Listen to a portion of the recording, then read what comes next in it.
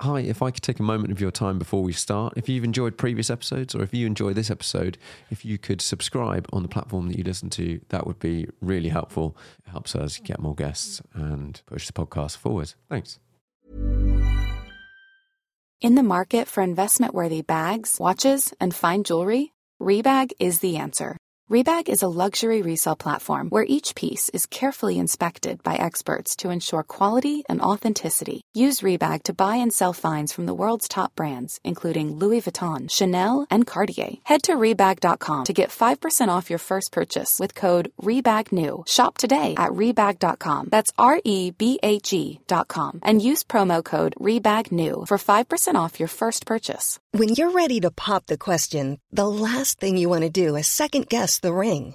At BlueNile.com, you can design a one-of-a-kind ring with the ease and convenience of shopping online. Choose your diamond and setting. When you find the one, you'll get it delivered right to your door. Go to BlueNile.com and use promo code LISTEN to get $50 off your purchase of $500 or more. That's code LISTEN at BlueNile.com for $50 off your purchase. BlueNile.com, code LISTEN. Hey, Dave. Yeah, Randy. Since we founded Bombas, we've always said our socks, underwear, and T-shirts are super soft. Any new ideas? Maybe sublimely soft. Or disgustingly cozy. Wait, what? I got it. Bombas. Absurdly comfortable essentials for yourself And for those facing homelessness. because one purchased equals one donated. Wow, did we just write an ad? Yes. Bombas. Big comfort for everyone. Go to bombas.com/ACAST and use code ACAST for 20% off your first purchase. Hi, everyone. Welcome to the Car Chat podcast. I'm Sam Moores, and with me today, I have Mick Pacey. Hello. Hi, Sam. How are you? Very good, very good. Can you tell the audience a little sort of short summary of who you are and what you do? Okay. I guess where we are. Cool. Well, I'm owner of Export 56. We're predominantly classic Porsche specialists. Been around for a long while. Can't remember quite how long, but seems forever. Established ourselves about 30 years ago, based in Cranfield, and we primarily look after sort of pre-75 cars, going sort of back. I suppose the earliest we deal with is sort of the early 50 split windows. About 70 cars on site, and we've done variations, but mainly the stuff that we do is kind of factory original stuff, building and curating collections for clients. Did a lot of racing in the early days, but found out I wasn't that quick. So so I left it to the youngest to do that. And where did this journey begin? Have you always worked in a sort of car dealership type environment, or? Absolutely not. So, where did it begin? Probably, I'm not from a automotive background, which is interesting. Albeit, like most people, had a huge interest in cars as a kid. I have to confess, I was born in Luton in kind of 1960. So, my early years were spent ogling beige Vauxhalls. So, nice. But really, got obsessed with cars from a very young age, and it hasn't stopped really. And I ended up a failed footballer, ended up going to art college, but basically pursued money on the basis that I could buy cars. That was nice. That was the only reason I worked. I just worked hard. I suppose in Luton there was a couple of ways of getting cars. One was working hard and buying them, the other was stealing them. And I wasn't very good at stealing them, so I thought I've got to go the option of working hard and buying them. So that's basically a bit of background. And where did that take you? What did you start doing?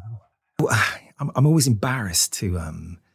My first car that I was able to afford. Well, I never bought it. I was given it by my parents. Was a Hillman Imp. So nice, rear wheel drive. It was. Yeah, it started on that journey, but prior to that, I'd my earliest memories was just literally going down to a toy shop. That would have been in the I was 10 in 1970. So a little toy shop and spending hours in there just looking at the models. And I always ended up at the Porsches, but never saw a Porsche till I was probably 12 or 13.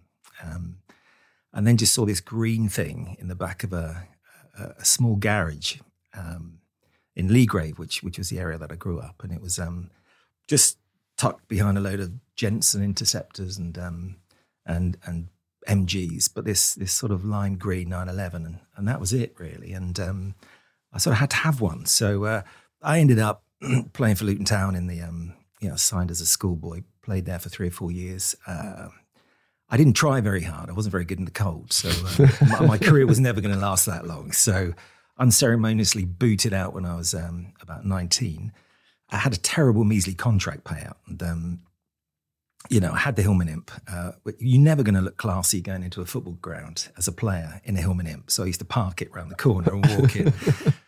But I got right. I'm on the mission to buy a 911, which I just couldn't afford. So I ended up, my first Porsche was a 914. I couldn't even say it was a 9146, and it never worked. And so I was just one of those driveway mechanics, as most people were back then. So just trying to get it repaired, get it on the road, so I could probably look cool. It broke down more than it actually went. What colour was it? It was light ivory, white. Yeah. So, shades of white. So it wasn't the best start in my sort of world of getting into Porsches. But I then ended up getting into going to art college. At school I could do was muck around with cars, play football and draw pictures. So I ended up getting into, I went to art college and was there for 4 years, then got into the advertising, so the marketing industry just by fluke. And then ended up running a couple of agencies, and which actually, I have to say, when I look back, it paid me well. But I'd always, cunningly skew the automotive accounts to my ownership. So, then it allowed me to start buying cars. So the obsession, probably in the early 80s, it was an easy one to fulfill because, cars just weren't that expensive. So, I could go and pretty much buy what I wanted, and I sort of did. So, and ended up filling driveways full of old Porsches that never worked. So. Any standout favourites from that time? And are there things that from then you're like, I should have kept? Probably all of it. Every single one of them. But I ended up, I was married in 94, and our first son's disabled, and it led me to leave sort of agency world. I'd been restoring, buying lots of Porsches up to that point, and then I sort of based myself from home for a while and just did some consulting, and I probably had workshops and I had guys working for me, and I was restoring cars, and somebody said, why don't you restore cars or sell them or get into that world? And I said, well, I'm not from that world, but I ended up doing exactly that and set up Export 56. And and at the time, I said it was so simple. There was sort of no internet there, or just the really early days of the internet, and not many people on it. And I bought an amazing T1A Speedster from the US that cost me, I don't know, it's $15,000, which a pound bought you $2 back then. And it was wonderful. And I brought that car home, and I sort of pretty much used that as an everyday car. But we were buying, at the time, I was also, we bought them, I bought the Max Moritz 2.8 RSR out of Switzerland as well, and paid a couple of $100,000 for that. Swiss francs. And, when I look back, it was that car, probably the RSR was the one that I really would have wanted to keep. It was the European Hill Climb Championship winning car, very original. Signal yellow. It was just beautiful. It hadn't been messed around with. And but at the time,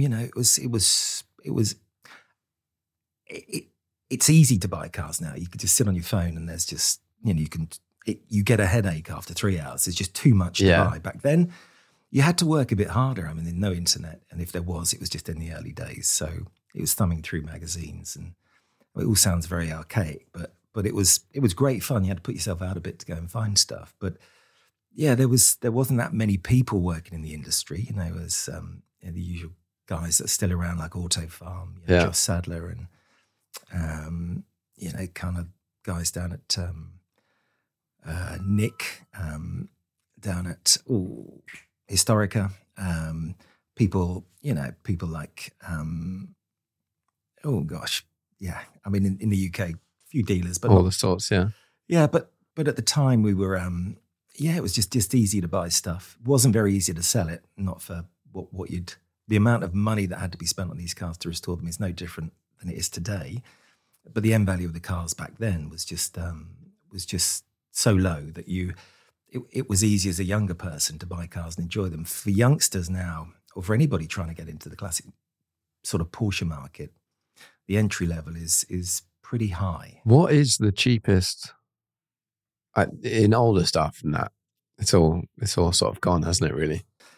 Yeah, I mean, but Porsche just built a lot of cars. So, they're all, 356s, 911s. There's a lot of them out there. So in terms of, the entry level stuff is as much to restore as the high end stuff. So if you look at things like 912s or, kind of Bs, which probably on 356 model range with the biggest production, BT6s, BT5s, a lot of them built left-hand drive, you can get into them for 50, 60,000, maybe 912s cheaper.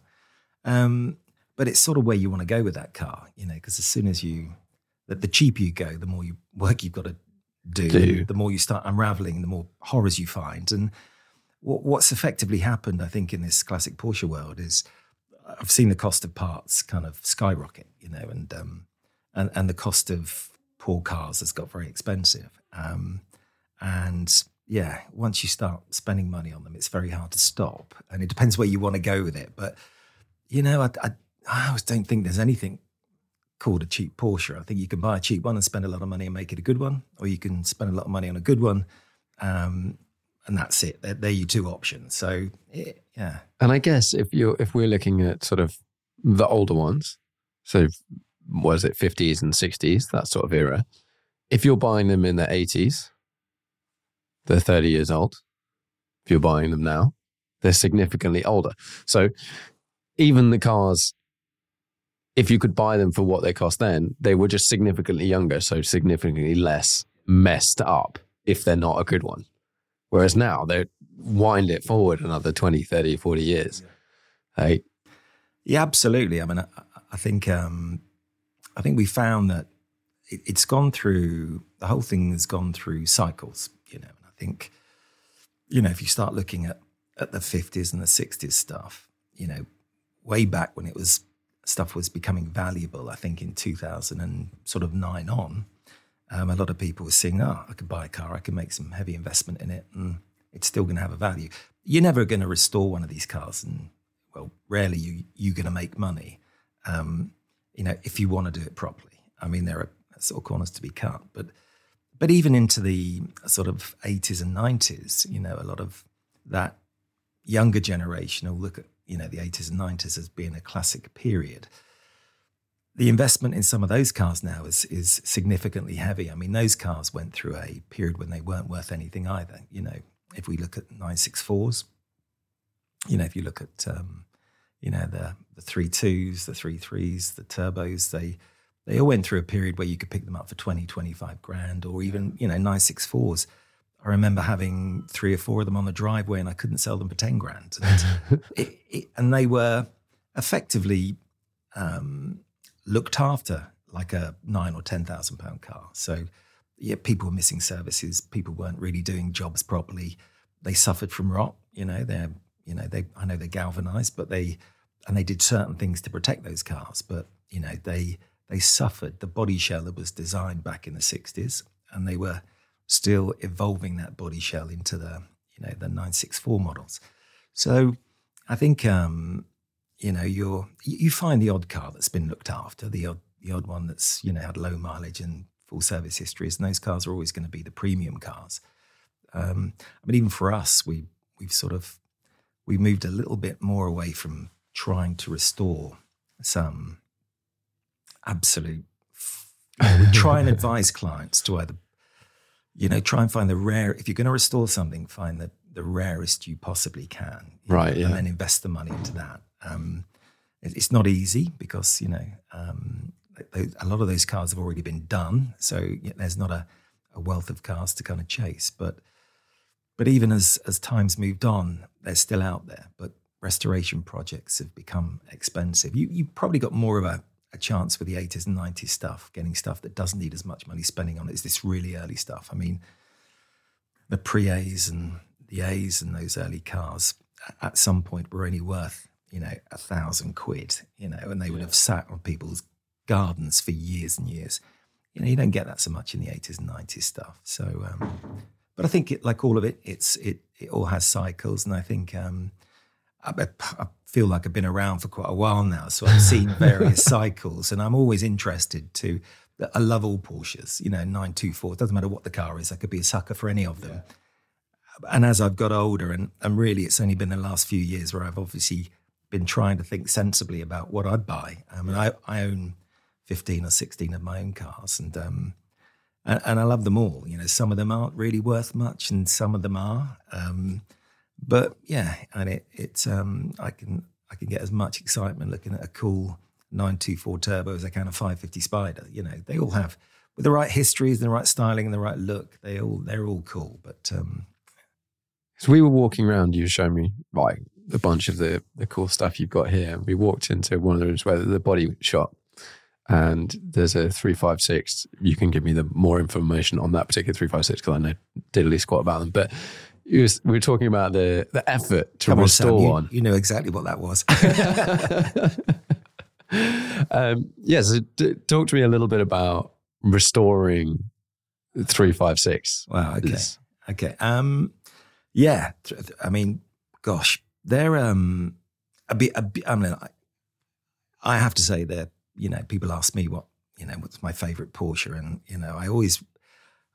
I love new stuff, but I always revert back to a 356. I just think the pure styling and elegance of those cars and the sophistication, I think they were beautifully built for the time that they were built, which wasn't that long after the war. They started to build those cars. They were all hand built, and they're incredibly sophisticated. And I think that there's a real misconception that the frustration about people thinking they're just a slightly better looking Beetle couldn't be further from the truth. They yes, engines in the back, and yes, we know the connection to a Ferdinand Porsche and the design, but they're incredibly complex cars. I mean, the body shells on them, which are the biggest failing, they're are absolutely ferociously expensive to build and to build properly.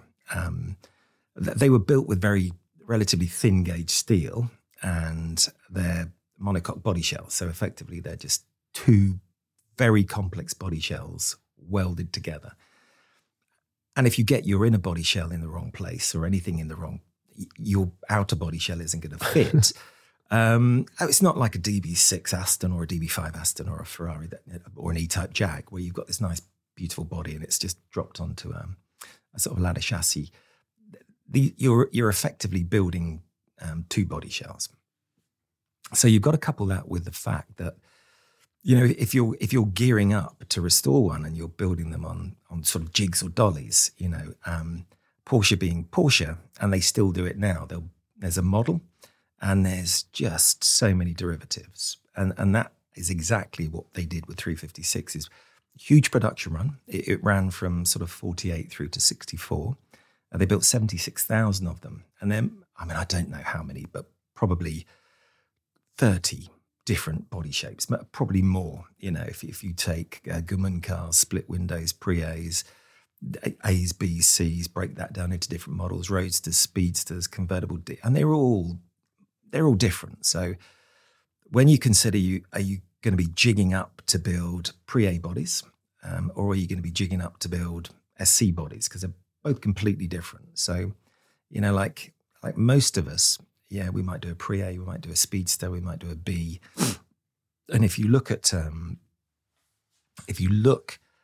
when I look back at a lot of these early videos of the factory, they're absolutely amazing to watch. And if you look at the sophisticated tooling they were used, hydraulic jigs to hold the front clips in place, the headlights, so and the metal that they were just pressing and building into these cars, you're running down the production line, coming out the end with hundreds and hundreds and hundreds of people working on these cars every day. when we say we restore a 356 and everybody else says, oh, we're restoring them better than they came out of the factory, I question whether any of us are. There's some doing it better than others, some doing it really well, but none of us are restoring 76,000 of these. We don't have thousands of people, and everything we're using is brand new. We're also challenged with the fact that a lot of the panels that we buy for these cars are not quite as original. So, and everything's measurement critical. I mean, if you look at a 356, the only 4 removable panels are the 2 doors, bonnet, and the engine lid. And count how many curves and how many straight lines. There's a lot of curves. You get bottom of the door and the bottom of the sill are the only 2 straight lines. So in your inner shell, if anything's, and again, you have to look at what you're restoring and, how much the end product's worth and how much can you really invest in this? Because, it's not just 356s, Sam. It's like early 911s as well. I mean, we run a business here and I think any of these old rusty 911s, RSs, 65, 2-litre cars, or I don't know, we're just finishing off an MFI Carrera Targa. And that was a car that was unloved. It was rotten. The engine hadn't run for 25 years and interior was a mess. So, how much does it cost to restore a car? How much does it cost to restore a car? And it's for us as and it will be no different to any of the restorers. We're about 2,000 to 2,500 man hours to restore one of these cars. And that's not just one man as well. That's that needs a team of people. Yeah. And it needs somebody overseeing the project that knows the difference between the bonnet on a 74 MFI Carrera Targa and what the bonnets look like in 2 years' time when they modified all the pressings. And as I mentioned, it doesn't matter if we're building resto mods or not that we build resto mods, but if you're going off piste and building whatever you want, that level of detail doesn't really matter. You can put whatever you want on it. Yeah, as long as everything like aligns, etc., and all that sort of stuff. Absolutely, but the rare stuff is a real challenge. So if I was to sort of say, look, on any of these cars, you're 2,500 man hours or 2,000 man hours, we should be charging £100 an hour for the skill and talent we need. I mean, I've got a plumber. He charges me the thick end of, I don't want to offend plumbers, but he charges me 70, 80 quid and he's got a nice transit van and some tools. Yeah. And I could probably do the work myself, but the skill and knowledge that we have to have in a business to be able to create this stuff is ferocious. These guys don't just come in and do 5, 6, 7, 8 hours a day and go home. They've got to go home. They've got to improve their knowledge of these cars and their skill sets for us to be able to deliver a product at the end of it. So if you take those 2,000 man hours and multiply them by an hourly rate, add VAT, stick 50 to 100,000 pounds worth of parts in there, put a charge in for a project manager, these restorations should be coming out at 400 to 500,000 pounds. Yeah. Now, if you told anybody you'll be charging them 500 grand to restore their 356, they'd just laugh at you. So wherever we are with these cars, there's a real element of compromise in terms of what we do as a business. And so 356 is, that was the first question that you asked as to how, that we go about in the process and the complexities. We're really challenged all the way through that journey with these cars. And then the earlier we go, the harder it is to find parts. Those parts over the past 15 years have absolutely rocketed in price as well. So if we can't find original, and we're trying to find some original date stamp 53 wheels, 15 years ago I could have bought a matching set for a couple of $100. Now we're into 6,000 or 7,000. And who has these parts, and where can you order from now? Obviously, if you were like, well, I knew where they all were, that'd be great. But and that's the other thing we're challenged with, because you're having to, kind of scour your contacts. I mean, we've been around long enough to have good contacts around the world, and we share knowledge, and we can source parts. But it has become difficult. Yes, we have this push, and there has been a lot of reproduction parts produced. But, some of that stuff is good, some of it's not very good, and some of it's a bit in the middle. And so if you end up, I mean, we were offered a 64 901 a short while ago. It was an ex-race car. It was stripped out. It was a shell. There was sort of nothing else with it, and it was a project we didn't want to take because I'd probably spend more time trying to find all the right parts for it, Right. Than we would do restoring it. So, gauges and seats and bits of trim, and there's just so many things that you need. And if you say to someone, "It's I'm sorry, but there's another $100,000 in time looking for parts," they're like, Absolutely, and that you're absolutely right, because we do. Weirdly, I don't even think these businesses make a lot of sense. Kind of. Yeah, it doesn't sound like they do.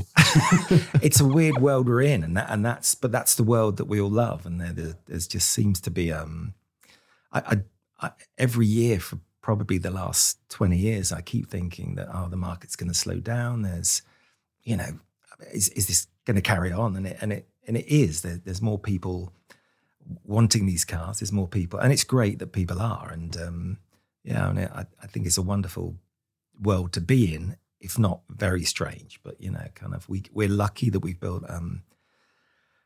a good client base that support us, and we're able to work on these cars, because it is a challenge, and it's a journey that weirdly the owners have to come on as well. I mean, it's very difficult if you kind of get the wrong car, or you get the client who isn't very understanding, and it's just like, they could be.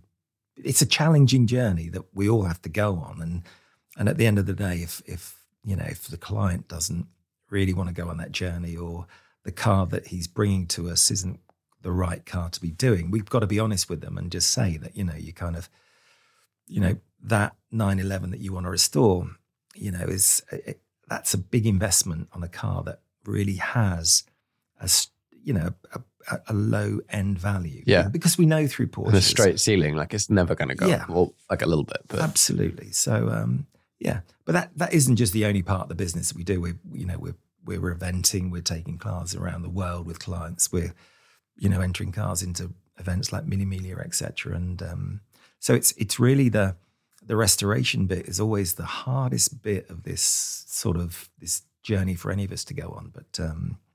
But I always said I'm done with my own restoration. But even now I'm looking at other cars to buy to restore, and I'm thinking, what we're doing that for? But the right car will come along, and it's an obsession. Yeah. It has to be. Not financially rewarding, but if you've got that, for us to see something that's dead, and we've gone through that journey with it, and then we poke it out the door, and it just makes you smile.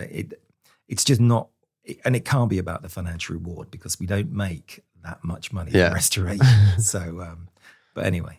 And I guess it's an essential part of the whole business, having that as a thing. Because if someone came to you and said, and you're like, well, we'll run your race car, we'll help you do X, Y, Z, and they're like, okay, well, I bought a car, can you sort it out? You're like, oh no, we don't do that part of it. Like it's. You're absolutely right. Yeah, I mean, we've got one particular client that we've been on a journey with, and we've sort of, over the last 7 years, developed a storytelling collection of cars, and sort of first of, best of, most original, but everything with a real story to it. And he was very adamant that, I mean, some of these cars we find that aren't all restored and perfect. So, I mean, we've just purchased the chassis number 5001, which was the first production Targa. It was a sort of test mule for Porsche, built at the back end of 65. They owned that car through till 67, and then it went across to Wolfsburg, to Volkswagen, who, I mean, I don't know, but it's looking like that would have taken it around about the time they were developing the 9146 or the 914 Volkswagen Porsche collaboration. And there was a lot of things they did on that test mule with a solid roof. Obviously, the Targa roofs were collapsible, but and things that they probably would have been identifying at the time. Were they building a cabriolet? No, they need the Targa. What are we going to do with Volkswagen building a cheaper mid-engine Porsche that can go out it was a fuel crisis at the time, so they were looking at how they could capture a new market with a cheaper car. And then that car sort of spent the rest of its life in and around Hanover. And we brought that car into the collection, which needs restoration. It was restored in about the, early 90s. But it would have been, and knowing we were restoring cars back then, there wasn't many parts available. There was no internet reference. It was hard to do these cars. And the car was restored using, some of the wrong panels. And I'm not criticizing anybody's work. It was just a moment in time. In and that's where what it was, yeah. Yeah. And the car wouldn't have had much value back then. So, of course, we're going to be restoring that car. But obviously the car now, moving the clock forward to, 2024, an incredibly significantly important car. And it's brought into the collection of us, the collection that we've built has, a car that won in class at Targa Florio, and obviously Porsche named the Targa after the successors at Targa Florio, and the ST is a light ivory car. The 911 Targa was a light ivory car. It tells a great story, and but again, that's for us. It's a beautiful car for us as a business to restore. We've it's. I'm not saying that we can always restore those historically important cars, but that's an example of something that. And we've got the Magnus Walker pre-production car here that we bought from Magnus about 3 years ago, which needs restoration. And again, chassis 174, very complete car. It's, Magnus owned it for 10 years. I think it only had 2 owners prior to that. But again, 100% complete car, but needs full restoration. But it is a beautiful color combination, slate gray over red, which, all the pre-production cars were 356 colors, which were all from that color palette. And so that, that level of car, we're talking about a pre-production 64 car. We're talking about the first, 911 Targa. If we had a left-hand drive 66 912 that was in similar condition, in terms of labor time, you'd be talking about the same amount of investment to produce a beautiful car at the end of it. So that's where you're challenged with these Porsches in terms of making any sense of restoration. And I guess this could go any higher, but what's the spread?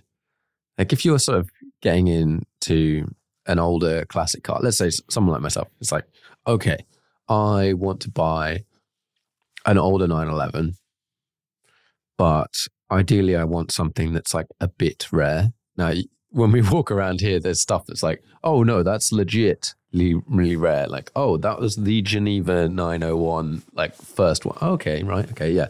But like, what's the spread in ignoring whether you're going to have to restore it? I guess it's sort of part of it. But from what a car with zero sort of extra value versus a car with chunky extra value, where does that go from to? In let's say a 911. Okay, so I mean, are we talking, into sort of the sort of mid to late 70s stuff? Let's say that sort of time. I'd say, any of these sort of. I mean, what happened was I think what happened when I look back at it, it was the 73 RS Carrera. For some reason just took off. And we know why it took off. It's a brilliant car. It just took off around about 2008, 2009. I mean, prior to that, we'd probably had about 8, 9, 27 RSs that we were either restoring or selling. And they were, 25, 30, 35 grand. They'd all been, a lot of them been raced, a lot of them been rusty. But the 27 RSs almost came alive and the values of those jumped really quickly. And that then pulled up. Everyone was ignoring sort of the 2-litre cars in the 912s. Everyone was ignoring the first sort of impact bumper stuff, right up to late 80s. All of that got ignored. It was just everybody went mad overnight on the 27 RS. And they went from 35 to 50, 60, 60 to 120, 120 to 250, 250 to 500,000, and really quickly. And all that did was just drag everything up with it. Okay, so everything sort of moved up around that area, but I do think for if you wanted to get into like a sort of a 2-litre car, all carburetted and a slightly different experience to an injection car. And I think those injection cars of, the 2.2s, 2.4s have all moved up a wee bit. And they're all sort of holding their values now. Some are sort of falling back a little bit. And then probably what was happening 3-4 years after the 2.7s went mad is everybody was going, God, I've got to get out of my impact bumper stuff because these are going to be worth nothing. And 964s, again, as we said before, they didn't have a value, much of a value. But I think now there's always an interesting sweet spot I see in the evolution of these Porsches, where if you wanted to try and buy sort of low production numbered cars, which are always worth trying to focus on because they're always going to be the ones that should have a bit more value to them. I really like that period from 73 to 77 when Porsche was sort of, it was the first iteration of the impact bumper models. They weren't building stuff in, big numbers. The values of those still haven't gone mad. If you look at the right-hand drive production numbers of those cars, really low. So we're looking at, so MFI Carrera Targas, 3-litre Carreras. I just think they're enormously undervalued. I think they, they built those cars for 2 years. They're the only car to run on the turbo block. If you look at a 70, if you go 70, sort of 5 to 77, 3-litre turbo, I mean, they're on the 4-speed boxes, which a lot of people don't get. You're always, to drive them properly, you need to use that turbo as an extra gear all the time. But, people will drive off pretty slowly in first gear and then into second gear. And before you know it, they're in fourth gear and I've run out of gears and I'm only doing 45 miles an hour and not really experiencing what those 3-litre turbos are about. But the 3-litre Carreras, where they only built a few hundred right-hand drive variants, both Targa and both Coupe, are just mated to the 915 gearbox. It's a fabulous engine. So the only car to run on that 3-litre turbo block, mated to a 5-speed, low production numbers, you can still pick a 3-litre Carrera up for 50 or 60 grand. I think they should be, you've got to be careful again with the one that you buy because 50, 60 grand purchase, you could get into a lot of... Yeah, if you've got to restore, it's gone. Absolutely. But there's cars out there that even at 80, 90 grand have been well looked after. Getting into stuff for 20, it's just, I just don't know. Is that you're in sort... like 996s and stuff? Absolutely. You're into 914s, 996s, you're into the 92. It takes you into other Porsche worlds, not 911. So it's a dangerous world, but I think one where, I remember buying, I got offered a 75 3-litre Carrera Targa. It was Continental Orange. It was the motor show car that Porsche had on their stand. At 11 grand I was offered it for. I bought the car 3 times since then and it's sort of gone up to about 75, but a great car. It was the only one I think in right-hand driving Continental Orange. A fabulous car to own, but at the time I bought a right-hand drive MFI Carrera Targa in light yellow, which I still own, and I couldn't really, I had a soft windowed Targa 2-litre S, but I had too many cars and too many Targas, so so I sort of parted company with the orange car, but I always thought even at 11 grand, it was just drove beautifully. There was a few things that needed, and I bought it back again, I think about 3 years later for 30 to 35, did a bit more work to it. Still a great car, and I brought it back again for about 50. And it really, I really enjoyed that car, but I thought just the look and the styling, and they still, if you're going for that period, they were still doing some cool color combinations. There was some Larry stuff going on back there. When they got into, it started getting into the 3.2s, the 3-litre SCs, the 3.3 turbos, getting mass produced. Everything sort of went black, red, and silver, and white. They were the 4 sort of IKEA colours or Next furniture colours. So, and I get that. Just everything just evolves. But I think that there's a really interesting period where the early stuff, you've really got to be into it to want to drive it, unless you're resto modding stuff and putting bigger engines. And whereas I don't think getting something in that 3 litre era with, they drive really well, get the right car, got enough performance if that's what you're happy with, and just as an original spec car, I think they offer really good value for money. I said the 3 litre turbo is all rare in right hand. I mean, what would they have built? First 2 years of 3 litre turbo production, they were homologated, handfuls of right hand drive. I think in that 3-year period, there's only a few hundred right hand drives built. But unless you can upgrade and put a 5-speed box in to make them, a bit more user friendly. But again, it depends a lot on the car. If it's that rare, you'd almost want to keep it original. But anything earlier than that, the carbed cars, they're a different ownership, really, with a carbed car injection a bit better, but they've all sort of got very expensive. And then into 73 through to 77.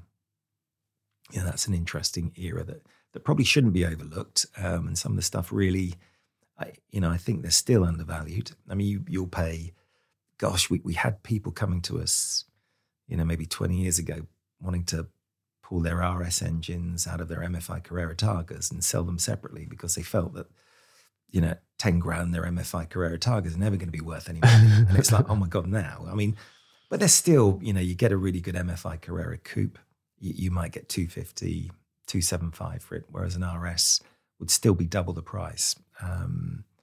And, they never produced an MFI, they never produced an RS Targa. I mean, the MFIs were the first one they built and only built 35 right-hand drives. So I know everybody historically sort of poo-pooed the Targas. I've always been a huge fan. I mean, I always think that as an open-top car, it don't look so cool with the roof on those early cars, but with the roof off, I just think such an iconic, a Porsche Targa, just amazing. And with the early stuff that doesn't carry aircon, they run hot, air-cooled cars, and most people are driving these cars in sort of warm weather now. Not particularly great air circulation, so wind your windows down, and if you've got a sunroof, open that. But that's, you've got a blower that usually is blowing hot air. Yeah. Whereas a Targa's just like an open roof car, all year round. So I think I think people have especially with the modern audience now, with the new iteration of the Targas, which have become really popular and look great, and which very much hark back to the styling of those early cars. So they've managed to make the look like it's now a very clean shape. Whether you have convertible, Targa, whatever, it's like the same silhouette. Whereas as you get older, they get all a bit funky with various convertibles and whatnot. When someone comes to you and says, I want to put forward to build a collection to do some stuff, how do you, like the one you were showing me earlier, how do you go about finding, in your head, do you go, oh, okay, we're looking for a bum, bum, bum, bum, bum, and have a bit of a list of this is what I've got in my head? Or do you go, how do you go about that? Are you just waiting to come across the right car and then go, we found, it's got to be this one? Yeah, it's really, we don't have me personally, I haven't found a sort of set formula. It sort of, things just happen to appear, and it's really sometimes quite out of the blue. I can get a phone call on a Sunday afternoon and somebody in Australia is deciding to part with something, and it's like, oh, okay, that sounds really interesting, and then we have a good client base, and either I'll go along and have a chat with a few of the guys and see, if there's of interest to somebody. I mean, I can usually match the car to the owner, and it might well be that I get a call out the blue from somebody looking for something specific that we have, but I haven't really come across a hard, fast formula. It's just, it's weird, and some things just happen out of pure fluke. Some things that just I don't know. It's. I mean, I was offered a Ratium Green 356A cab that you saw in the. A gentleman called and said, "Oh, I've got this car and I'm thinking of selling it, and would you like to sell it for me?" And of course, it was like, it's a cool car. It had a really nice history. It was originally sold into, not a UK car, it was sold into Cooper Motorworks. But anything right-hand drive, I mean, I'm always intrigued with right-hand drive stuff, because in the early days, just Porsche built just hardly any. I mean, the numbers were tiny. So they're always interesting. And I mean, we're a right-hand drive market. And I know everyone, there's a big audience that said, oh, yeah, left-hand drives, there's more people around the world for lefties. And I get that. But, the numbers of right-hand drives were so tiny, and there's still a big market out there for right-hand drive stuff. I mean, a Speedster's a good example. We've got a couple of right-hand drive Speedsters here, and they bashed out, 4,300 Speedsters over a 3 or 4 year period, and 21-ish right-hand drives. So yes, that's a tiny number. It's a tiny number. Yeah. And there will always be a buyer for a right-hand drive Speedster. But back to the Ratium Green car, I mean, I call out the blue, can you help us sell it? And it's like, I'm sure I can. And I did a photo shoot and I posted a couple of pics on our Instagram page. And next thing I got a WhatsApp from a guy in South Africa who said, yeah, I love the car and I'd like to buy it. And I'm just literally called out the blue and wonderful, great. So so he was, he couldn't come and see the car. But obviously, we've been around for a long while, and I think we've got anybody's welcome to talk to any of our clients, which are all long-term clients. So, but we ended up agreeing, and he wanted to do a bit of work before it went out to South Africa, and during that period, I happened to get offered a Meissen Blue right-hand drive Speedster from Cape Town, which is ironically where this gentleman lives who was buying the Ratium Green car. So it's like one of the 21 cars, great history, been with its last owner for 43 years. So I then ended up buying this car from Cape Town, which my client with the green car went to inspect for me. Okay, look at. nice. And then, the car's landed here, and the Ratium Green car is now not going to South Africa because this guy's now emigrated to Australia. So, but those cars just weirdly just came about through a few phone calls and through a few Instagram posts, and then we could be on the hunt for something for 2 years and not find it. And it's just it's really interesting because I never quite know as the week comes up. I mean, we don't sell volumes of cars. I don't have a sales team here, and we haven't got 15 cars for sale. We obviously buy and sell a lot of these cars off market, and we buy and sell things that the rare things that we could be looking at for years before we even come across them.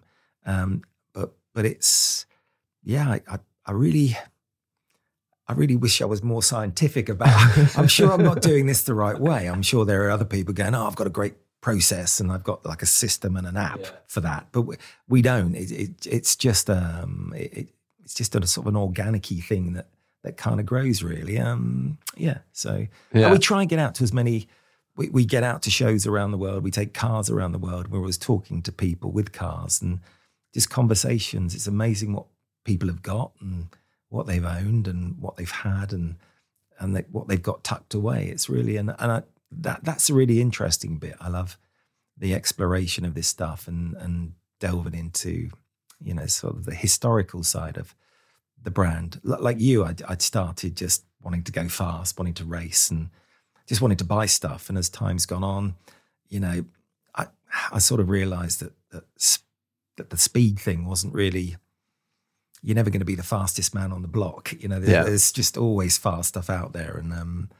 And then we got more into, really getting into the detail. And then we really started getting into the history of Porsche and that sort of really gets under your skin and just, and then the stories of people who own them in the past. And you become more of a historian, I think, than I mean, I don't know where I'm going off piste here again, but you just get really into the historical importance of the brand, because I think that's something that always, I feel gets overlooked, because I just think with probably Ferdinand Porsche and Bugatti must be two of the world's genius engineers. You know what they managed to do from their heads with no reference, which is quite astonishing. You know, it's just brilliant. So, but yeah. It is. It comes across. I think I'm trying. When I first met you, we were at the. Is it called the London Concourse? Was that the one? We ended up on a panel together talking about Porsches. But I then saw you at another one, Concourse of Elegance, and you had your ST, the ivory one. And you were like, "Oh, do you want to come have a look around this car?" And then you started telling me about it. And I think about, I don't know, half an hour later, we got through the end of the part of the story. But it really came across about how the history of the cars. And when you come here, and I know that one, you're particularly sort of like building out the history and all the documentation around it. Like there is so much. And it's obviously a huge passion of yours and the team here of building that history around cars and finding out what's going on there. Because I guess I would, that particular car, I walk past it and go, it's kind of a cool old racing Porsche. And then maybe you could say a little bit of that, the story of that car. Because the more you told me about it, I was like, oh, hang on a minute. There is a lot here. Yeah. That is really interesting. Oh God, yeah. So yeah, we ended up looking for an ST to add to the collection. So, and they're an interesting car. It was for again to come into a collection, and we've had a couple of works STs that we've bought. I've owned one in the past as well. Again, bought it at the right time, sold it at the wrong time. I'm not all bitter and twisted about that, but I'm not. I mean, it's great that we've had the involvement with them. But this particular car, we went to look. We were trying to find something that had an impeccable history and hadn't been sort of restored, which is almost difficult with these cars because the race cars back in the 70s had a relatively short lifespan, and they ended up like, just when they weren't quick, after a few years, they just ended up getting shelved, stuck in a unit, everything got, so pulled off them, and they ended up becoming nothing really. And it was only, again, this 2008, 2009 period that they the value started to come back in and everything started getting pulled out and sort of restored. So it's hard to find that stuff and of course they were race cars, so they were butchered. I mean, spoilers crashed. Different engines. I mean, they had a hard life. So, but anyway, we went on the hunt over a couple of years. We went into Europe, looked at 2 or 3, and looked at my old car and.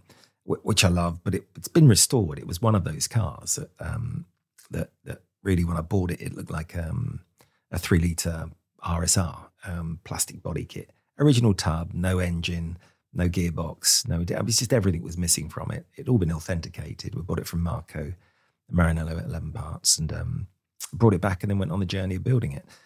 Anyway, we ended up coming across a car that I knew of. I didn't realise at the time it was for sale, but we went to see it. It was with it was up north, and was in a garage that the owner had an LMP2 team or 3 team, I'm not sure. But the car was just in a corner with a box on the roof. Didn't seem like he felt like he cared too much about this car. But I took one look at it, and then I sort of, we spent an afternoon there, and I was underneath the car, I was scurrying around it, and immediately it was like, wow, this is special. I then got stuck into a couple of history files, and I very quickly worked out this is quite an important car that just hasn't been messed around with. And then it was a 71 ST. It was sort of getting to, it was a bit of a crossover year with Porsche. They only built 6 or 7 STs in 71. It was the first customer car delivered, and it appears to be the first customer car to run on a 2.5 ST engine. And it was sold new into Italy, and there it sort of raced and hill climbed. It appeared at Targa Florio twice, and but what it appeared is this car had had a continual race history for 5 decades. Appeared in, at the time, it looked like about 60 or 70 races, but never had changed in its look. It was painted into red in late 74, but then returned to light ivory. Apparently spent a short spell over at the Porsche Museum, and then went back to Italy to race. So the car had its original body shell, floors, plexiglass windows. It only ever raced on Campagnolas and mini lights. Had the original, mini Campagnolas with it, mini lights. It had its original, as we pulled it out, original Matter roll cage mounts. Just unbelievable. And we've been, over the last 2 years, really getting stuck into the history on it. And we're actually writing a book, because there's just too much. We've now got 4 files. And, we found out that the car was delivered into a gentleman racer who ran a Porsche dealership in Rome. And its first appearance was at San Remo Rally in Italy in 71, which we didn't even know about. We're uncovering all these amazing races, and we're actually flying back to Vicenza next week to interview 3 or 4 of the drivers that were racing the car from sort of 75 through to, pretty much the late 90s. Josh Sadler brought the car back into the UK in about 2000. He purchased it from Marco Marinello. It was sold to a gentleman called Paul Howells, who ran it at Tour Britannia, and Neil Primrose from Travis was his co-driver. So right. Pretty cool. And I think they ended up winning the event in 2007.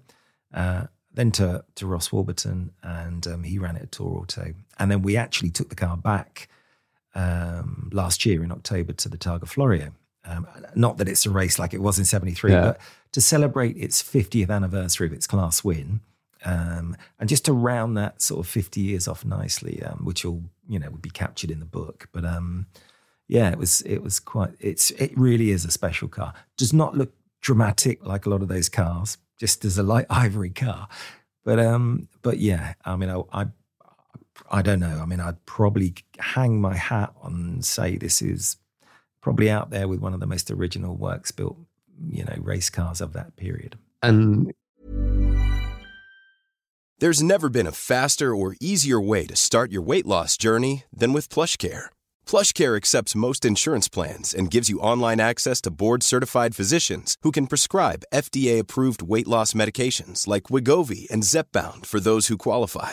Take charge of your health and speak with a board-certified physician about a weight loss plan that's right for you. Get started today at plushcare.com/weight-loss. That's plushcare.com/weight-loss. plushcare.com/weight-loss. Hey, it's Ryan Reynolds, and I'm here with Keith, co-star of my upcoming film, If, only in theaters May 17th. Do you want to tell people the big news? All right, I'll do it. Sign up now and you'll get unlimited for $15 a month and 6 months of Paramount Plus Essential Plan on us. MintMobile.com/switch. Upfront payment of $45 equivalent to $15 per month. Unlimited over 40 gigabytes per month. Face lower speeds. Videos at 480p. Active Mint customers by 531.24 get 6 months of Paramount Plus Essential Plan. Auto renews after 6 months. Offer ends May 31st, 2024. Separate Paramount Plus registration required. Terms and conditions apply if rated PG. Continuous race history pretty much to date. Like it's kept racing. Never had a big shunt. I'm expecting, we probably now have photographic evidence of the car racing in probably about 100 races and hill climbs. Wow. And I'm scared to death that somebody's going to bring me a picture of the car around a tree. But seriously, to date, I mean, hats off. I mean, I can run through some of these photographs with you, and we've got footage of the car racing in 72 and 73 at the Targa Florio. But there is not one shot of the car, having lost its front bumper, having hit one of the crazy Italians standing on the side of the gravel road where it was... You're now at the point where you're paying off photographers. Like, no, that photo, we're going to burn that one. It's cost us more than the car's worth. No. But no, it really has been, just a really exciting journey with this. And I think I mean, what's really amazing is through its history, and especially through the mid-70s, capturing everything that was going on back then. I mean, I've got some stunning pictures of the Zordan and his team and the co-drivers, and I mean, it just takes you back to a very different time with these cars. You know, it was and I haven't experienced that with any of the race cars that we've had to date. You know, they've got histories, of course, and they've got some great stuff, but they all went into hibernation for sort of 3 decades, and this it's really cool. I'm only really starting to appreciate sort of now when I see photos. I'm going to say sort of in period, but from could be 10 years plus ago, whatever. And I'll see an object, and it's one thing about car photos, specifically race photos, that kind of annoys me. Is most of them are just the car. They're literally just the car, like framed. You don't see anything else. And now when I see pictures, let's say from 20 years ago, 30 years plus, whatever, ideally I want it a bit zoomed out. And then you see all the other stuff around, and then you get a real feeling for like what the environment was like, what people are wearing, like all that sort of situation. Absolutely. I'm 100% with you. And I think where we've gone is, and I struggle a bit when we get our kind of cars photographed, and like even now there's some brilliant photographers around, and everything sort of looks ultra processed and ultra, enhanced. Yeah. And there's an element of untruth about it all, where it wasn't back then. It was really pretty coarse and rough. But I can't help but be involved in that world. We were involved in, through my advertising agency stuff, we were involved in the internet in the early days. So it's a world that I understand and know, and it's happened really quickly. But,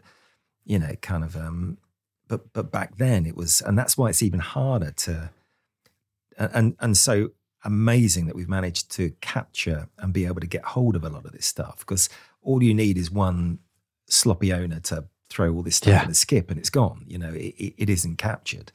But, I really love, and especially this period through the 70s where 7 or 8 guys working on a car, they've lobbed this ST on the back of an old Fiat truck, and they're all standing there with vests on and, drinking beers and smoking. And there's the mechanic, and he mechanicked everything in northern Italy on Porsches and he's one of the guys we're meeting. And it's just it just takes you back to a different period, and it's just so interesting to see all the people hanging around, and I'll show you some of the pictures of Targa Florio when they were racing. I mean, the world was it's a dangerous place now, dangerous place then, but guys just standing on the side of the road smoking with their kids, and the cars hurtling around the corner at 150 mile an hour, and there was no sense of danger for these people. But I mean, it's remarkable to see, and you'll never experience it. You can only look at it, and that's pretty cool. Where do all the photos? Where do you find? Because I think you said for that car you've got sort of 300 to 400 photos or something. But like, where do you get these photos from? Oh God, we've really spent. My son Ben, who really great on all the research side of it and the data, and we call him the Oracle. He just knows everything. He really can't tidy up after himself at home and will not put the jar back on the peanut. That's another story. But I mean, his knowledge of this stuff is immense. So we've literally been into, I mean, the lovely thing about Italy is it sort of is they're real historians over there. Things don't move on too much. So what we've managed, and luckily I think because that car spent 4 decades, or from 70 through to 3 decades in Italy, the amount of races it raced at, there was lots of photographers around. So we've managed to just uncover through a lot of the main rally race photographers in Italy. We've been through all the archives. We've just sat on the internet endlessly going through Italian rally sites, and over in the US, and Roy Smith, who's writing the book. Roy Smith's written a number of Porsche books. He wrote the Silver Steeds book, the Porsche 925 Carrera GT book. He's just reading the 9146 GT book. A lot of contact in Italy and a lot of contact with the factory. Yeah, we've just really managed to uncover some amazing stuff. And I mean, literally an email. The other thing that was really good, and it's just by pure fluke, the car was raced out of the Scuderia Palladio race club in Vicenza, and it's one of the oldest race clubs in Italy. And the first racing driver owner, Sergio Bertoia, who sold it to Count Giulio Capra, who sold it to Antonello Sordan, who sold it to Grasso. These guys all raced out of the same race club. And a lot of the old family members and a lot of these sadly Capra and Bertoia have passed away, but they donated a lot of their racing stuff to a motor museum. So, so with all of these guys and second and third generation people who've kept a lot of this stuff, we've been able to get access to it, which is remarkable. So yes, it's been a really exciting project to, and every week we're uncovering some more stuff, and it's just we'll end up with probably 4 to 6 huge volumes, and that's one of the reasons probably for writing a book, or capturing all of it into a book. So it is an easier thing to sort of work through. Yeah. So that is really cool. Do you have a sort of database and storage of now, like all STs, or have you taken on or started any of that sort of stuff? Yeah, I mean, that's Ben. Yeah, so, yeah, true. So, because this goes back to, most of these, the 904s, the 550s, the Carrera Speedsters, there's all this sort of interesting stuff that's sort of Porsche. And it still happens on we're just in the process of purchasing a 993 RS, and Porsche was still doing it, building a 993 and then stacks of derivatives and GT2, and they're all super rare, and they've got a following, and they've got just getting the database of all of the chassis. And so a big part of what we've done over, and been lucky for us to do over the last 30 years, is we've built up a library of historical library of all of this stuff. But Porsche are good, really. I mean, there's always so much stuff available to somebody in Porsche world. So, for the modern stuff, I mean, databases of stuff everywhere. So it's really it's a brand that is well facilitated. It's got a huge audience there. It allows people to, the investment to put into books. We just bought a couple of 901 books, and because so many people buy these books, it's worthwhile people researching. So you're always well serviced with research data. We've got 3 or 4 rooms full of books and archive material as well of our own, so that we've kept over years. So we hate throwing anything away. So we're not doing it because we think there's any innate value to it. I started building all this stuff years and years and years ago, and it's just become really, really helpful to us, because what's difficult for companies like us is I had a conversation with the amount of questions we get asked from, we put the early cars, the split windows were like a crunch gearbox, and you got a double clutch. They're really tricky. Yeah. And, they're not for everybody. And we bought an early car into a collection, and we wanted to put a synchro box in that car.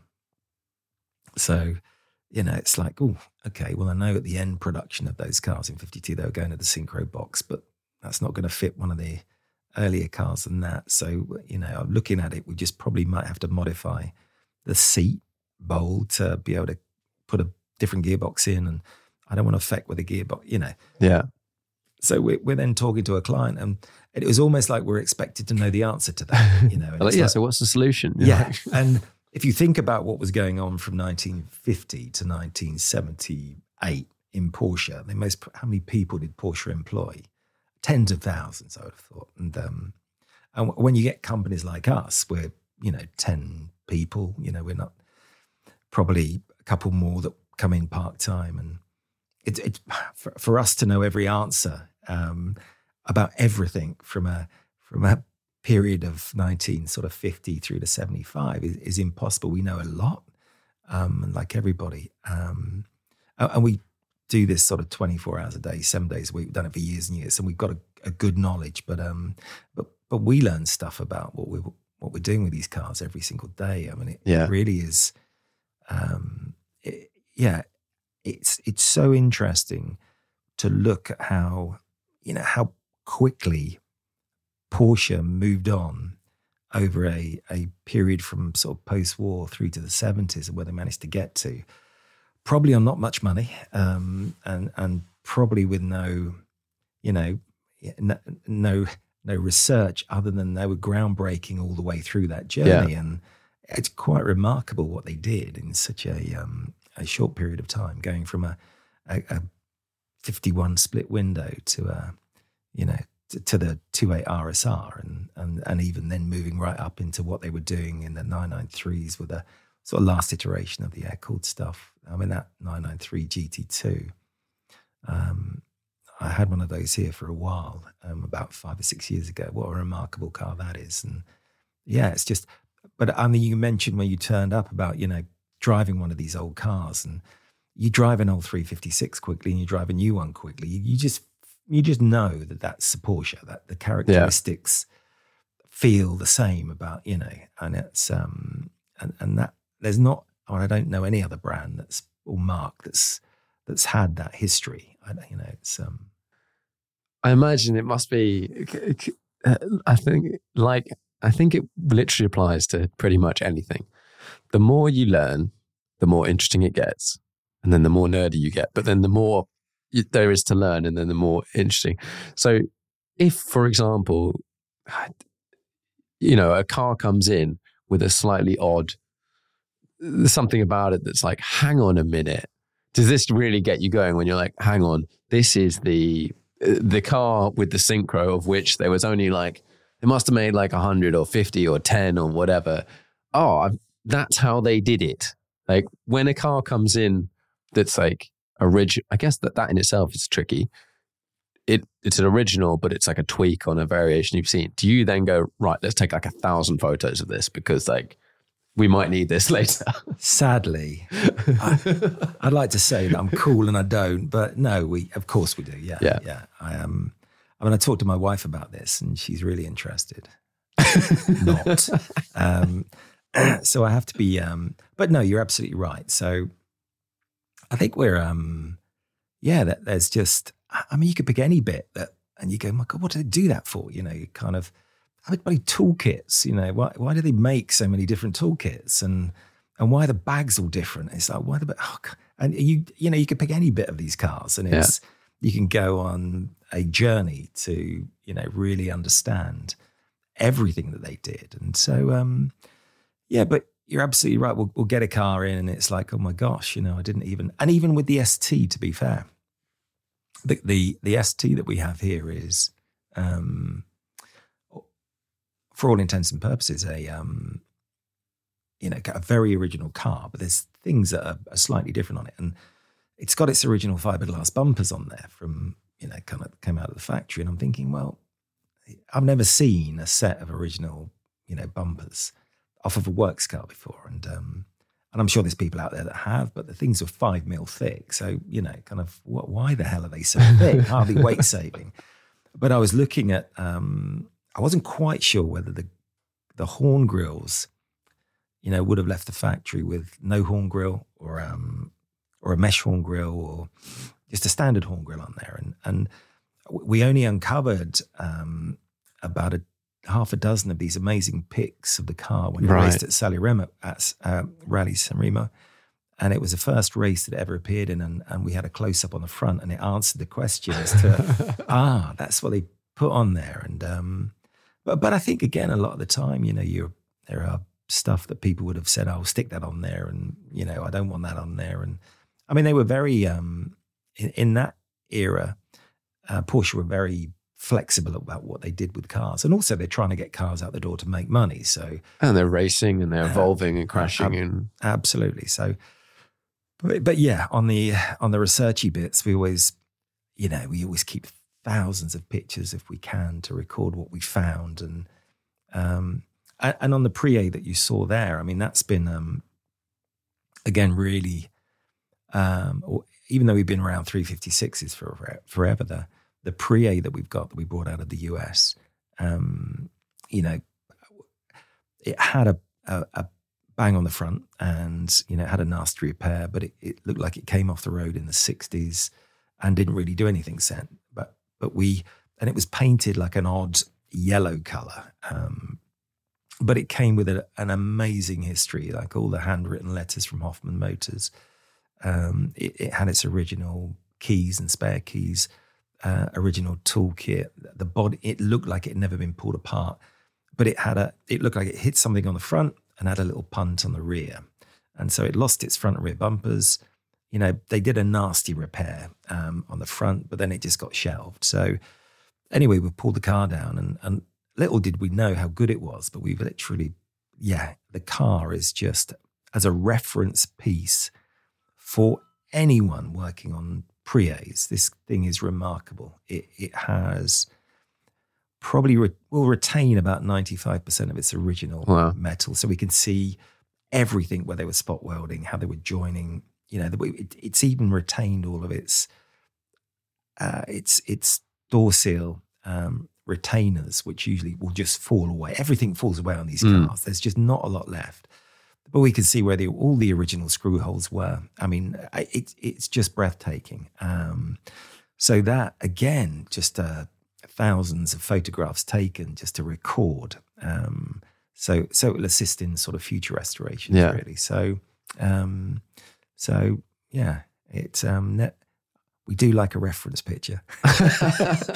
Oh, how am I still married after 30 years as well? What's my wife doing with me? I mean, anyway. So I think we all get selective with what we talk about, don't we? And how and like, it's part of being a partner with someone is you just sort of, when they start nerding out and they're like, isn't this really interesting? You're like, yeah. And they pick up that you're not interested, and you just carry on, and you go, okay, exactly. that was a step too far.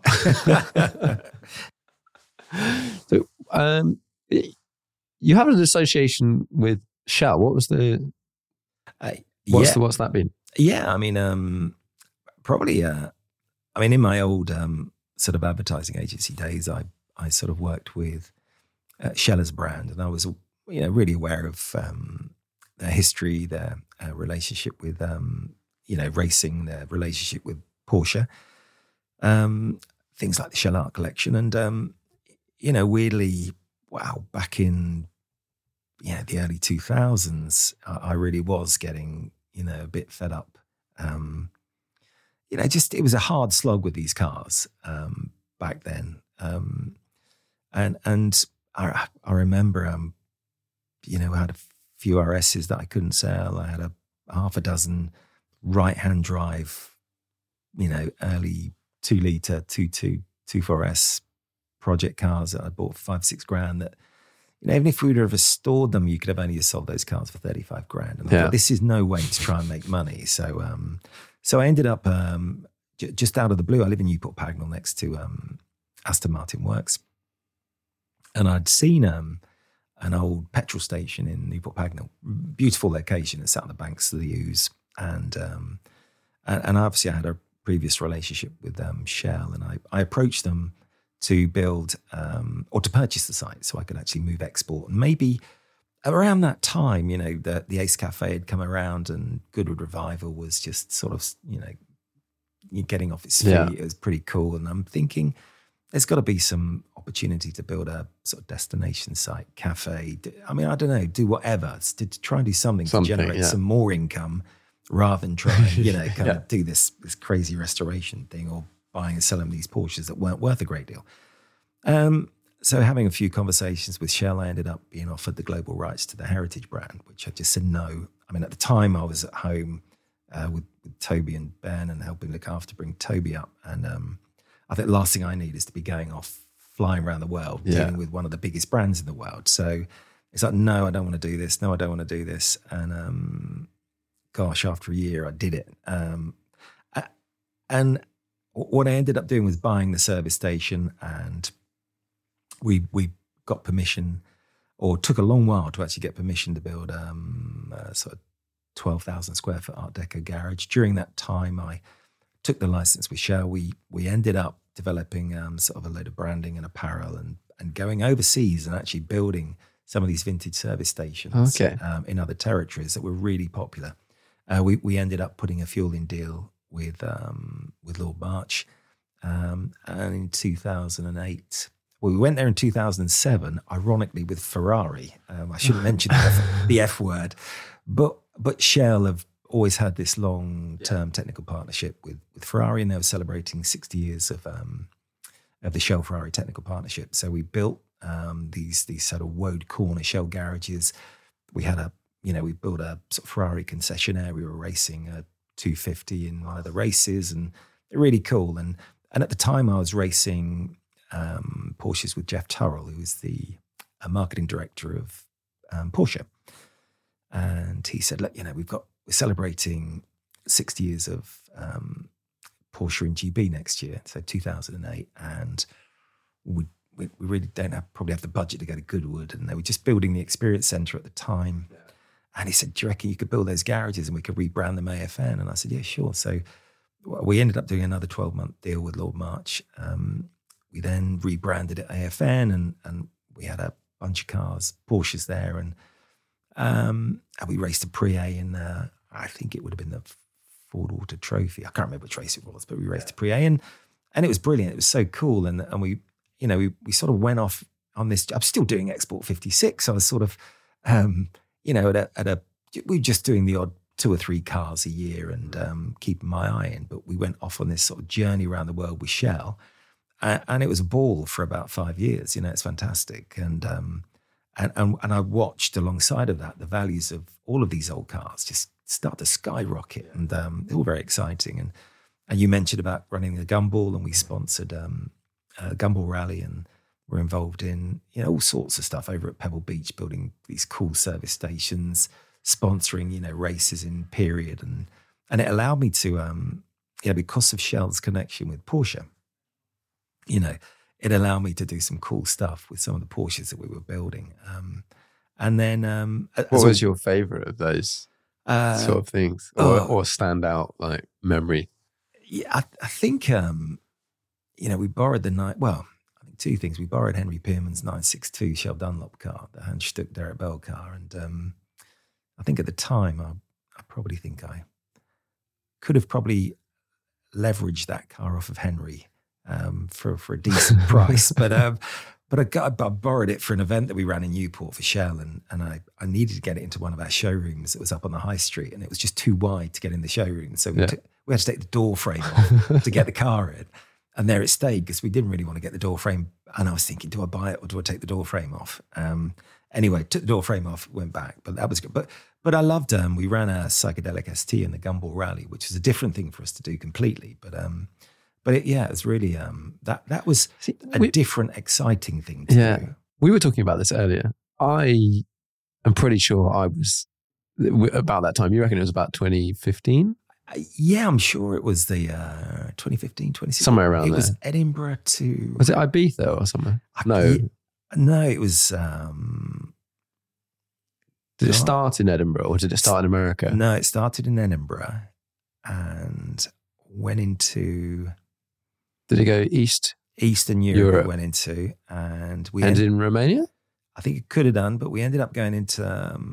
it came down into London, down Regent Street. We went into Holland, into one of the football stadiums. Oh, yeah. Dead Mouse was doing this. And we took the car in and did some donuts in the stadium. And I will have photos. I'm going to dig this out because I have photos from that stadium. Yeah, and that was really, and I think I mentioned to you, we were designing all the clothing apparel, and we built a service station that we put in the middle of Regent Street, and we had a start, a mid, and an end, that parade. Regis. David Coulthard was there greeting all the cars in.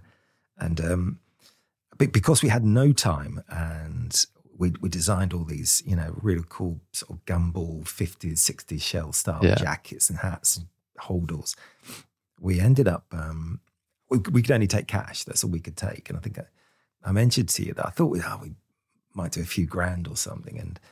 And come sort of 10, 11 o'clock, everything got dismantled, everything got taken away. We had some boxes left. I couldn't believe how much of this stuff we'd sold. And it was all this cash in holdalls at Regent Street. And all guys coming up and asking us if we've got any spare caps. And I'm, just giving away T-shirts and caps, just desperate them not to want the holdalls that had all the money in it. It was like a weird, it was just a weird experience. But it was, because it was so different, it was just, it was just a great thing to do. And sort of have done an experience. Yeah, very cool. So one of your customers was picking up an ST that's built, or a car built to ST spec today. RSR, sorry.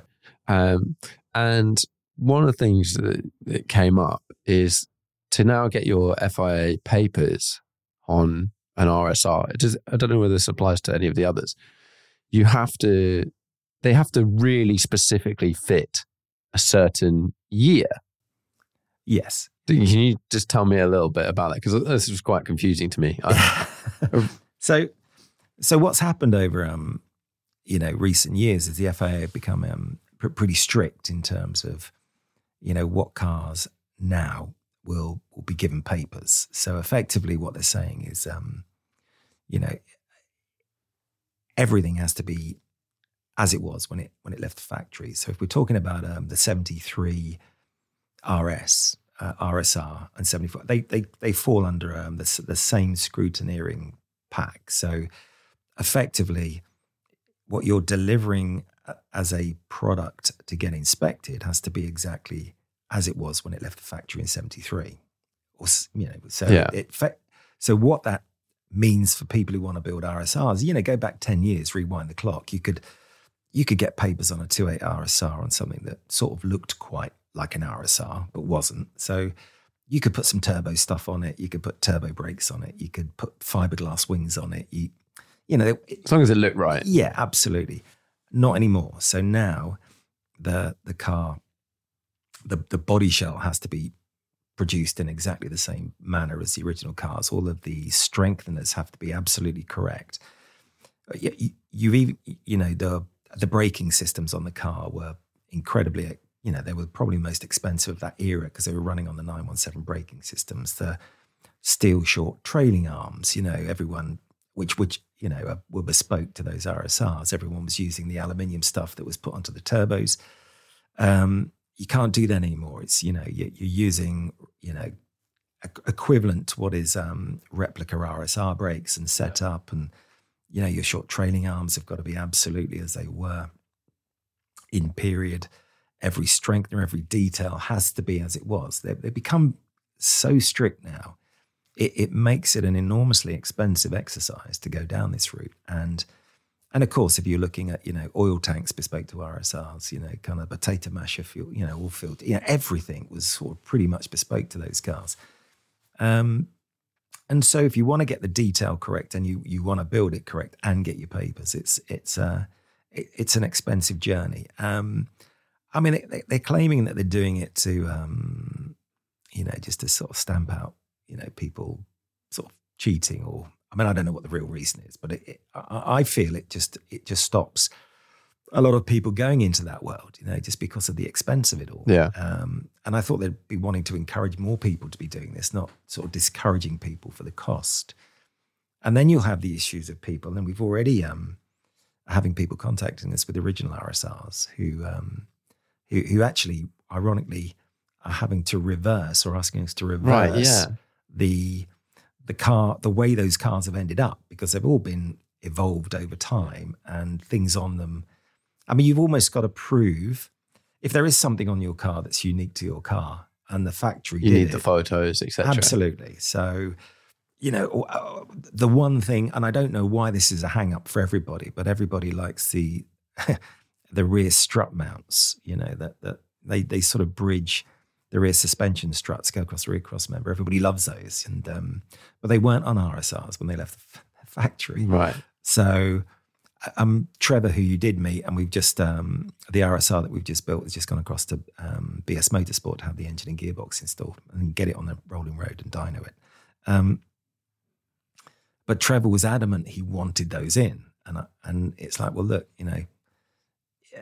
now is, before we build it all, we don't really want to put those in, Trevor. And then at the point where everything's in and the car's ready, it's inspected and they go, well, they weren't in on, unless you can prove they were in when it left the factory in 73, you're not getting your papers. If we have to remove those, that's like a major ball ache. We've got a engine out, we've got the body. It's just an awkward thing to do.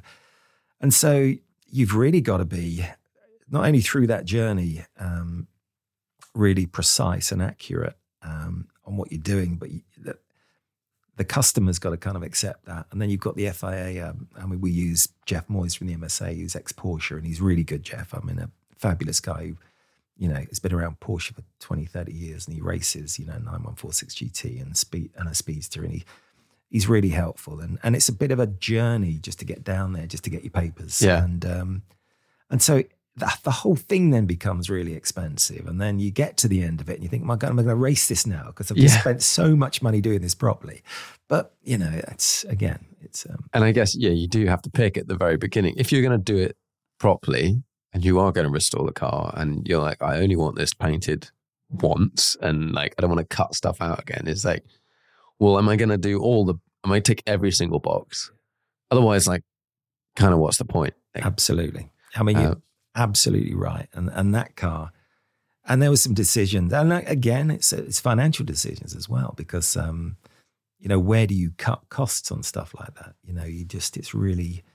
It's not an easy thing to say, well, I'm not doing that and I'm not doing that and I'm not going to buy that, because it's all relative. And like most things on this journey that we find, when you're buying stuff and you're putting, there's some stuff we can engineer and machine here, but some stuff we're buying in. But when you get all these things and try and fit them together and you find they don't all fit together, it's like, right, okay.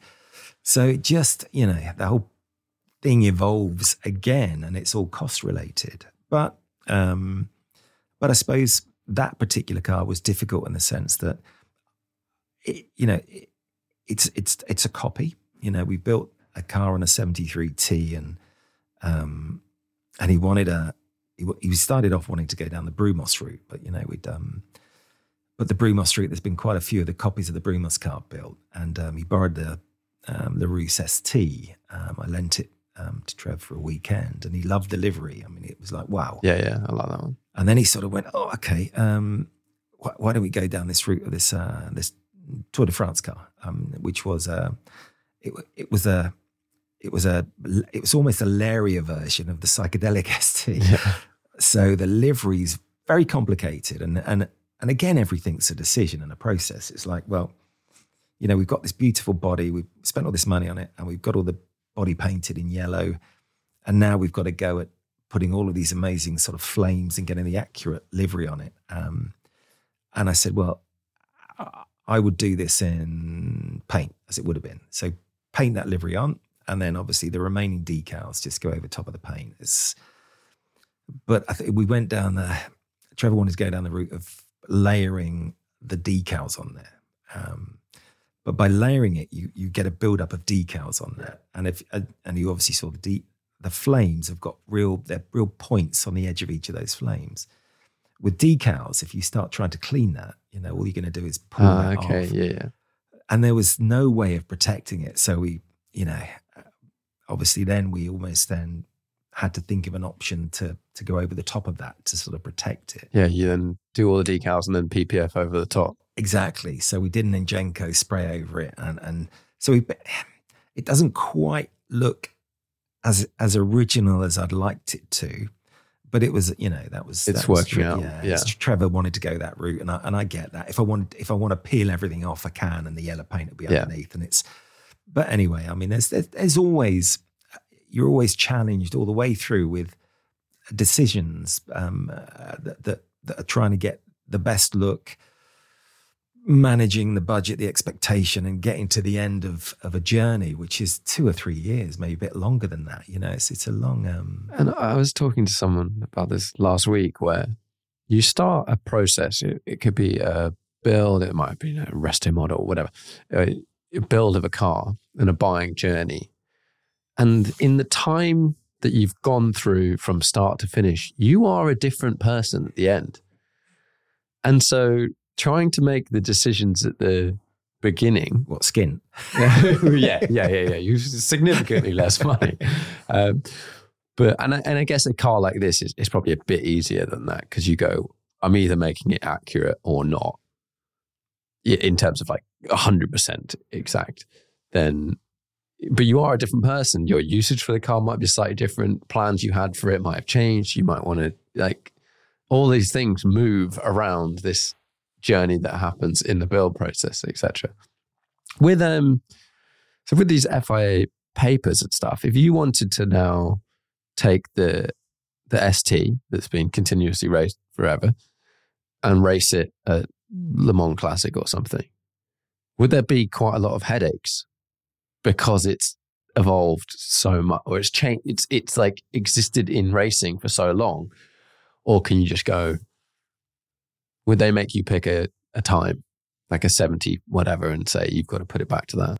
Well, the ST is an easier car to sort of deal with. So what happens in like the cars that you've seen here today? So, you know, if you look at 356s, they're relatively straightforward. So the early cars don't need much doing to them. So up to 1960, pre-1960, you don't need a roll cage in it. You just need a handheld extinguisher.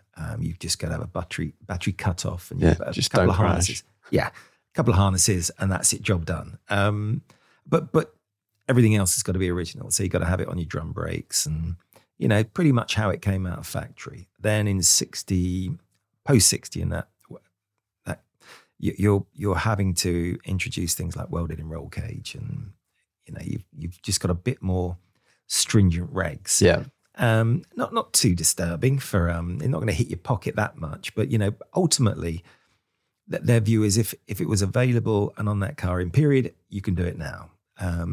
Which even ironically means you don't necessarily have to go with, they used to insist that you had harnesses and race seats. No, you don't. You could just run on seats that were available in period.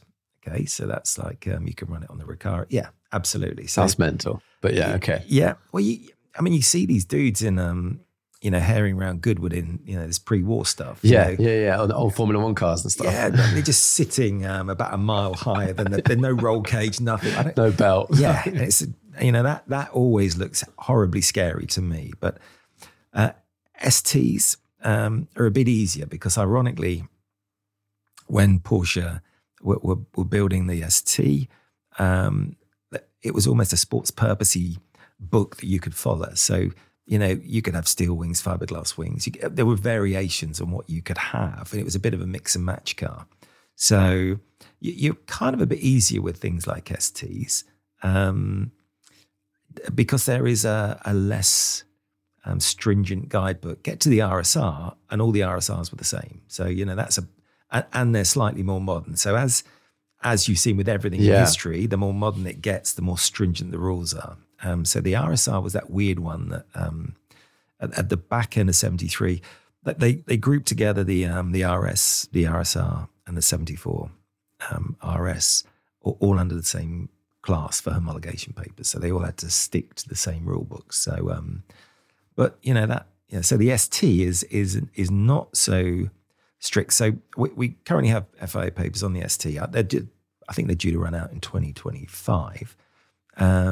It will be a straightforward task to get them renewed on that car, so we won't have to do anything to it. And that will be a good example of a car that's pretty much as it was when it came out. So you've had people questioning the shape of the wheel arches on there, you know, but they're probably the most original set of wheel arches you'll ever see. It's everything else isn't right. And is. No. These are right. Yeah, You're all wrong.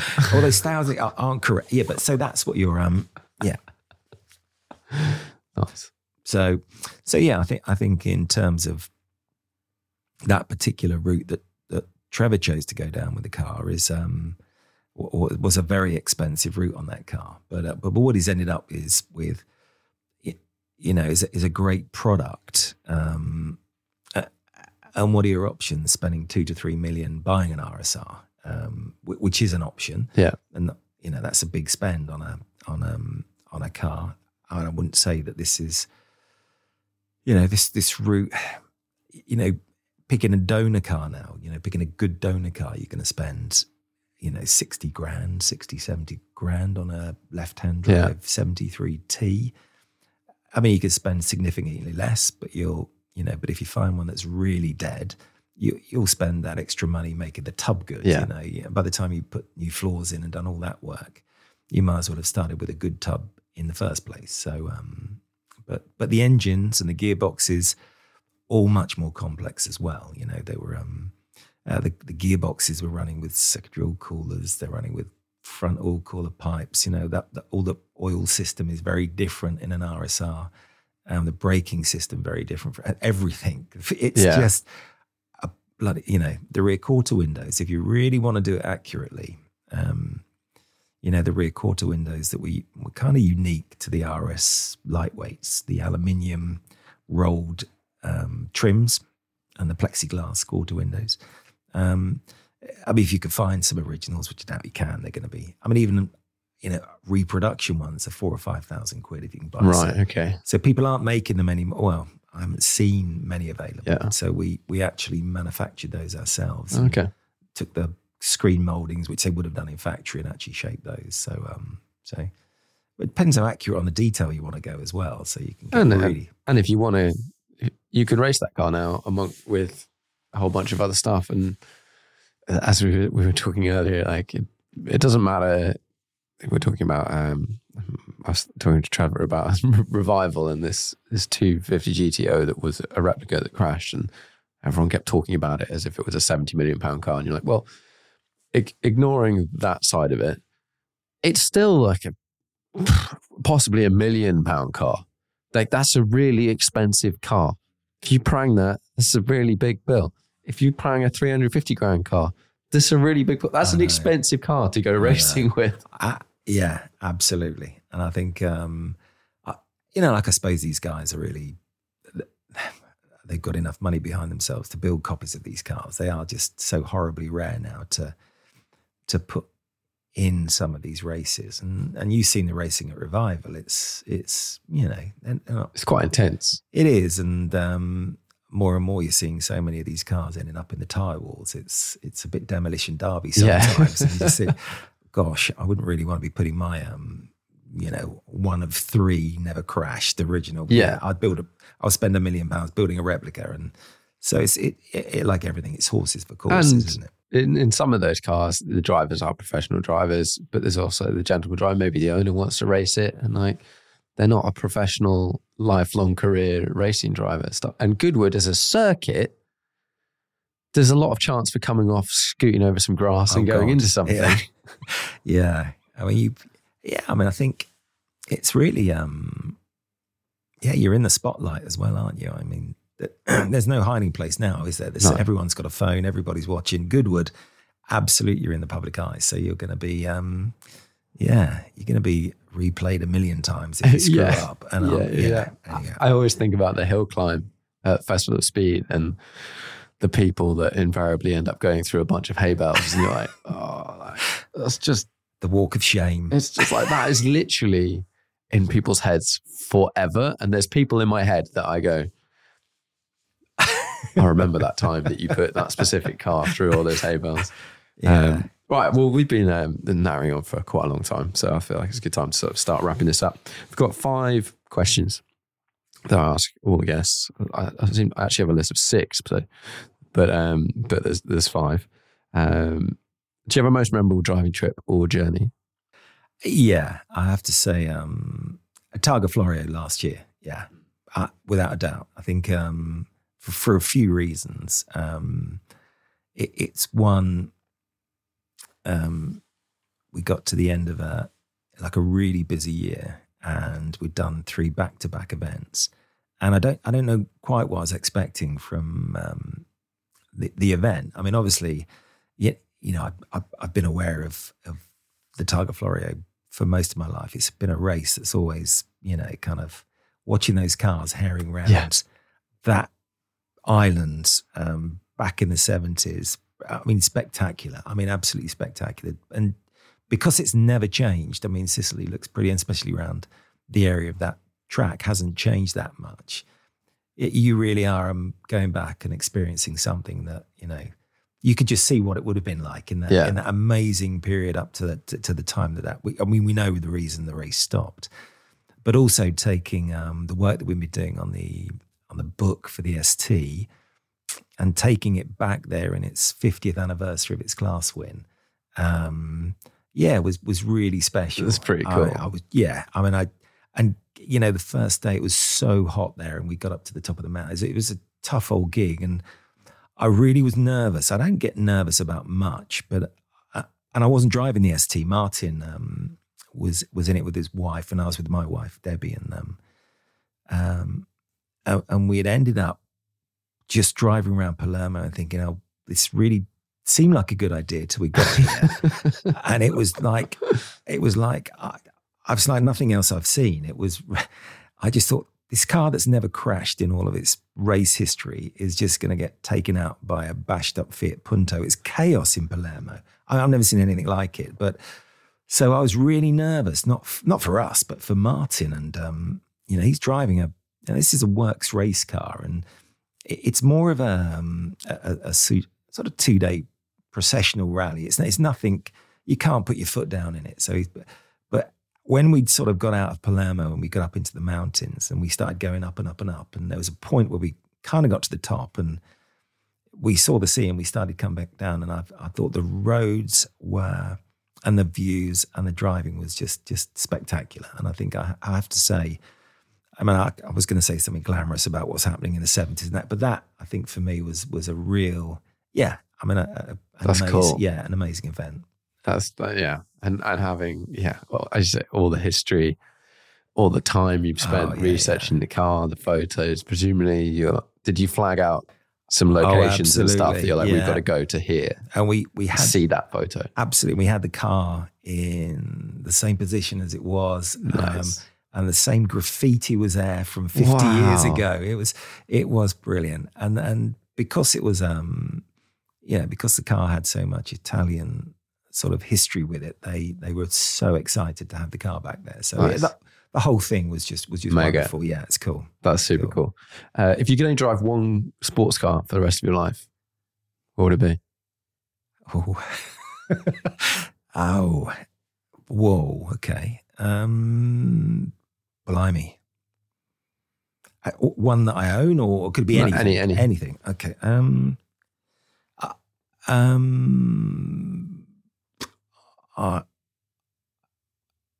Right, okay. I'd go for, it'd be a 904, have to be. Yeah. I mean, you mentioned, when we spoke earlier, I think about Porsches and what we've had and what we've worked with, and I had a couple of 904s in here, and I should have bought one for 200 grand, which I didn't, and I placed a couple, but I have to say, out of all the cars, I love the 904. I mean, I just think it was just the prettiest car that Porsche. I mean, 911s are pretty in a sort of a 911 way, and the look really does grow on your 356s. I think Porsche built some really attractive cars, and some of them look quite feminine as well, but I think the 904, not only the styling on that car, but how that car drives, just a brilliant pack, an easy car to drive quickly, spectacular in terms of its look, and that real moment in time where it was just right at the end of that sort of 4-cam, sort of 6-cylinder production. I thought, it'd have to be a 904. Nice. What do you think is the most undervalued car at the moment? I guess we sort of talked about this a little bit earlier. Yeah. Undervalued car at the moment. Oh God, I would say, I sort of think the 3-litre turbos for me. I think they're especially in right-hand drive form, I think they're just not greatly understood. And I think those first 2 years when they were homologated, picking up a right-hand drive, 3-litre turbo, I think you get a lot with that. I think you get a lot of car for your money. I think it was just at the start of that real Porsche going big at the back end, the first sort of turbo production car. And then if you pick up a right-hand drive in really low production numbers, then, I think that's a rare old beastie. And numbers move around about. There was a black, I think Ben mentioned there was a black 75 car that found its way through an auction house in France. It just slid through and didn't make much more than 100,000 euros. And I thought that was steal of the century, really. I mean, gosh, first year production right-hand drive when they only built, 18 or 19 right-hand drives, full matching numbers, history, black. It's like, whoa. And then a later one made nearly 200,000 euros. And I thought, well, how's, when they built tons of them and it looked a fairly dull colour and... and you look at what people are paying for the basic stuff around that time. Oh, absolutely. So yeah. Cool. Most interesting car? Were you looking up, researching, there's some interesting tech on that or anything like that? Most interesting car. And I know it sounds a bit weird, I'm going right back, but I'd say we've got a 51 split window that I find really... I find it more interesting because of how they managed to produce that car out of a little shed in Austria just after the war with no cash. How beautifully is that car designed? I'll take you down and let you have a look at it later, but what a spectacular shape. How did they build that back then? So not full of tech, not complicated, but at the time would have been. You know, and that's what I sort of appreciate more in terms of the ability from a blank piece of paper and just a pen and just a sketch to be able to take that and turn it into something so beautiful that still today you drive that down the road and it's just people just gasp when they see it, and that's what I feel is, and I know what they've just built some amazing, stuff since, and so incredibly well engineered. But I think, I just think about the moment in time and what the world was going through at that time. Yeah. Wow. Yeah. Super cool. Right. Final question. 5-car garage, unlimited value. It's got to fit into your life, sort of. Like you probably might have you've got a car that you're using every day type situation as well in there. Do they all have to be Porsches? No. This can be anything. Yeah, sure. Well, I'd go. It'd have to be. I'd have a 250 LM. That's always nice. Been my favourite. Yeah.